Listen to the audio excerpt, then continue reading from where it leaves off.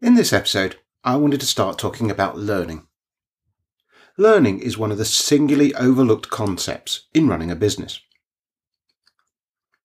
I believe every business is a technology business. And for a business to survive and thrive in the modern world, it must be able to adapt and change rapidly. That ability for a business to adapt and change rapidly comes down to how well the organisation learns.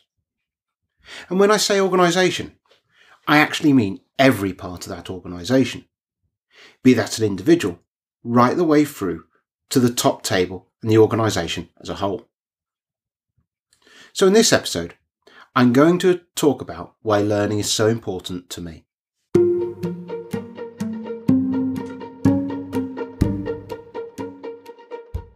Welcome to the Better ROI from Software Development podcast, a podcast aimed at those that fund software development and those that work with them. In a series of short, weekly podcasts, I, your host Mark Taylor, hope to educate and inform on why traditional management processes won't get you the best return on your investment. And along the way, I'll provide advice on how to improve that.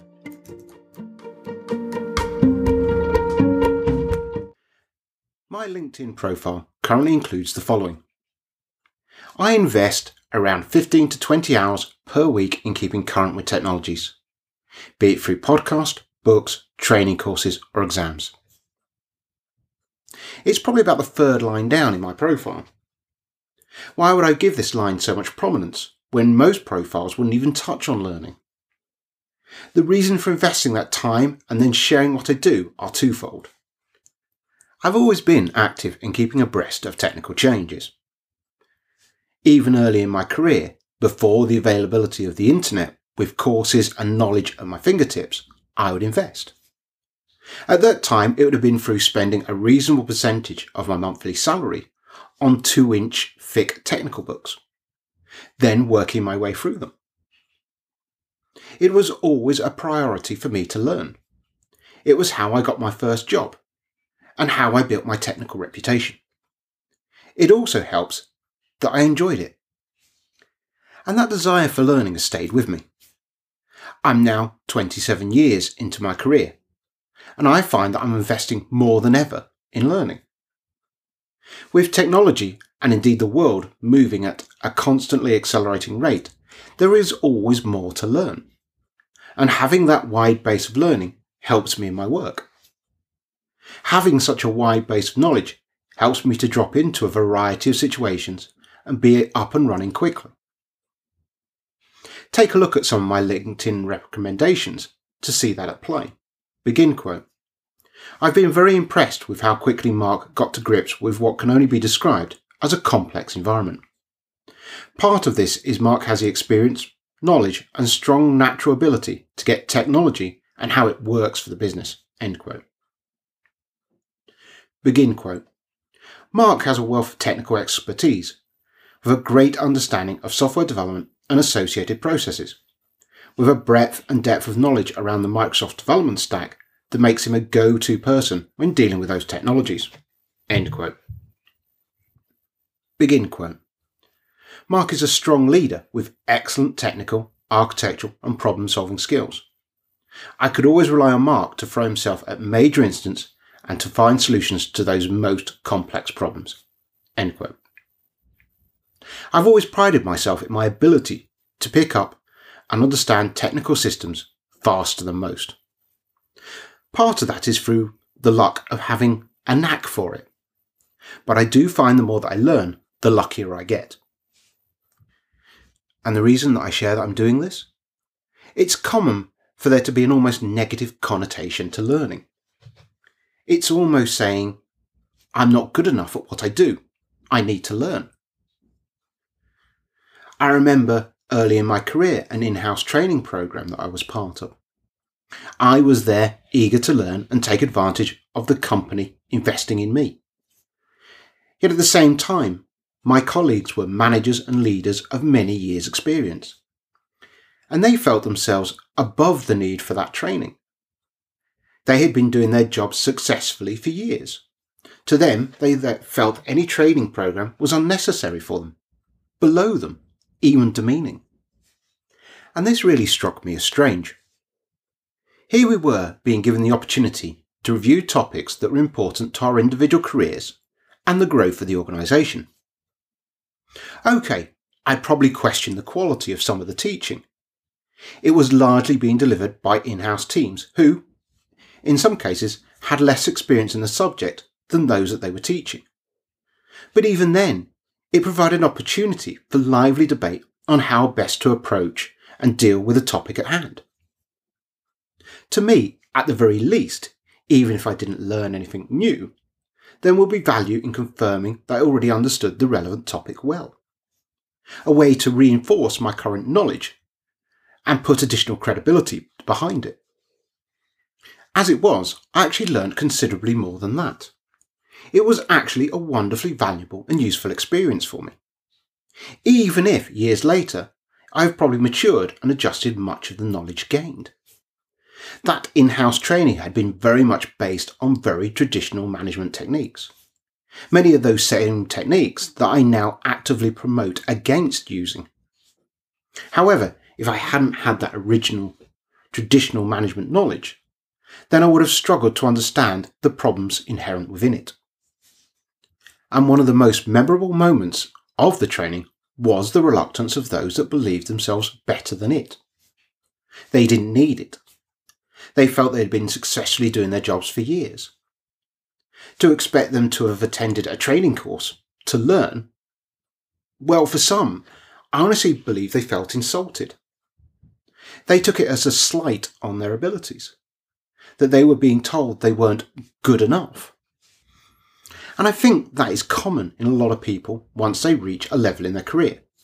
They feel they should be good enough, or at least they need to portray that they are. Anything less would be seen as them not being able to do their role, not being good enough for that next promotion, not good enough to lead that organisation through a change initiative. To admit that you actively learn, to admit that you don't know everything, is often seen as a weakness. Something very few people are comfortable with admitting. The reality, of course, is something entirely different. Without constant learning and bettering ourselves, then we do not grow. We do not gain the additional skills needed to take ourselves and our organisations forward. Somewhat ironically, this message is not going to be new to you, dear listener. The very act of you listening to this podcast shows that you have some interest in learning and growing as an individual. You are obviously investing your time, something that so many of your colleagues and peers are not. The irony is that the people that most need to hear this message are the ones that will never listen to it. My first boss early in my career told me that if you don't learn something every day, then you've wasted the day. And that has stuck with me throughout the years. If you take a look at my LinkedIn or Twitter feed, you will see that I post a weekly infographic on what I've been up to over the past week. My weekly retro is a summary of the past week, and a lot of it is to do with the learning that I've undertaken. I summarise the current book I'm reading, the hours of podcast episodes I've listened to, and outline the courses that I'm watching. I freely admit that part of the reason I publish the infographic is self-promotion. I use it as a conversation starter with agencies that I interact with. They can see what technical skills I'm actively using and what I'm currently learning. Yes, there is definitely an element of selling myself through that infographic, but behind it there is so much more. It's a way of keeping me motivated to continue to learn. I'm currently recording this during the COVID-19 lockdown, a strange time for everyone. With everything going on, it would be very easy to forego my learning. It would be very easy just to watch another episode on Netflix. I know my running has suffered. But as silly as it may sound, that infographic gives me that little nudge to spend that time on learning. By making that public commitment, I find that additional motivation, something that I personally find incredibly powerful. Even the original act of creating that infographic was an incredible learning exercise for me. Behind that infographic is a considerable amount of automation. I've built an Android app to monitor my podcast usage.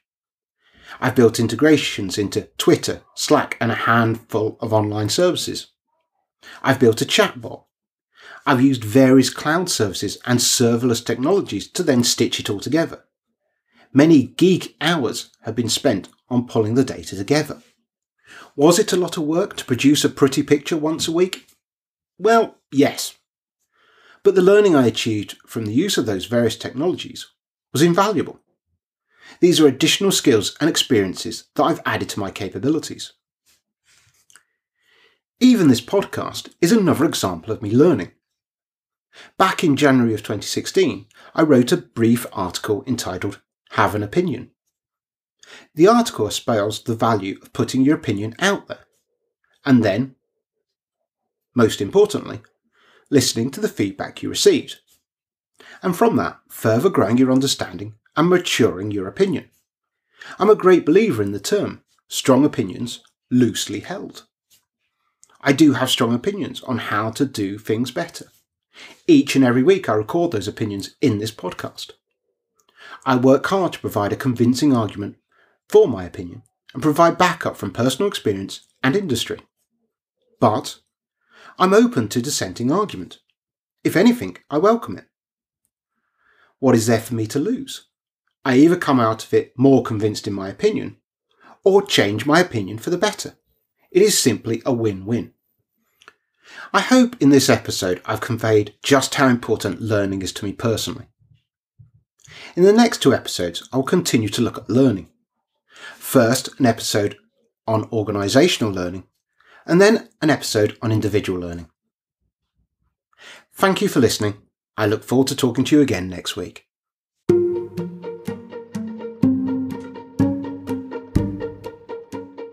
This podcast has been hosted by me, Mark Taylor. It has been produced by Red Folder Consultancy Limited, a consultancy that can help you achieve better return on your software development investment. You can contact them or sign up to the mailing list at red-folder.com. Or you can reach out to me on Twitter at redfoldermark. If you're getting value from this series, please tell a friend and help me grow my audience.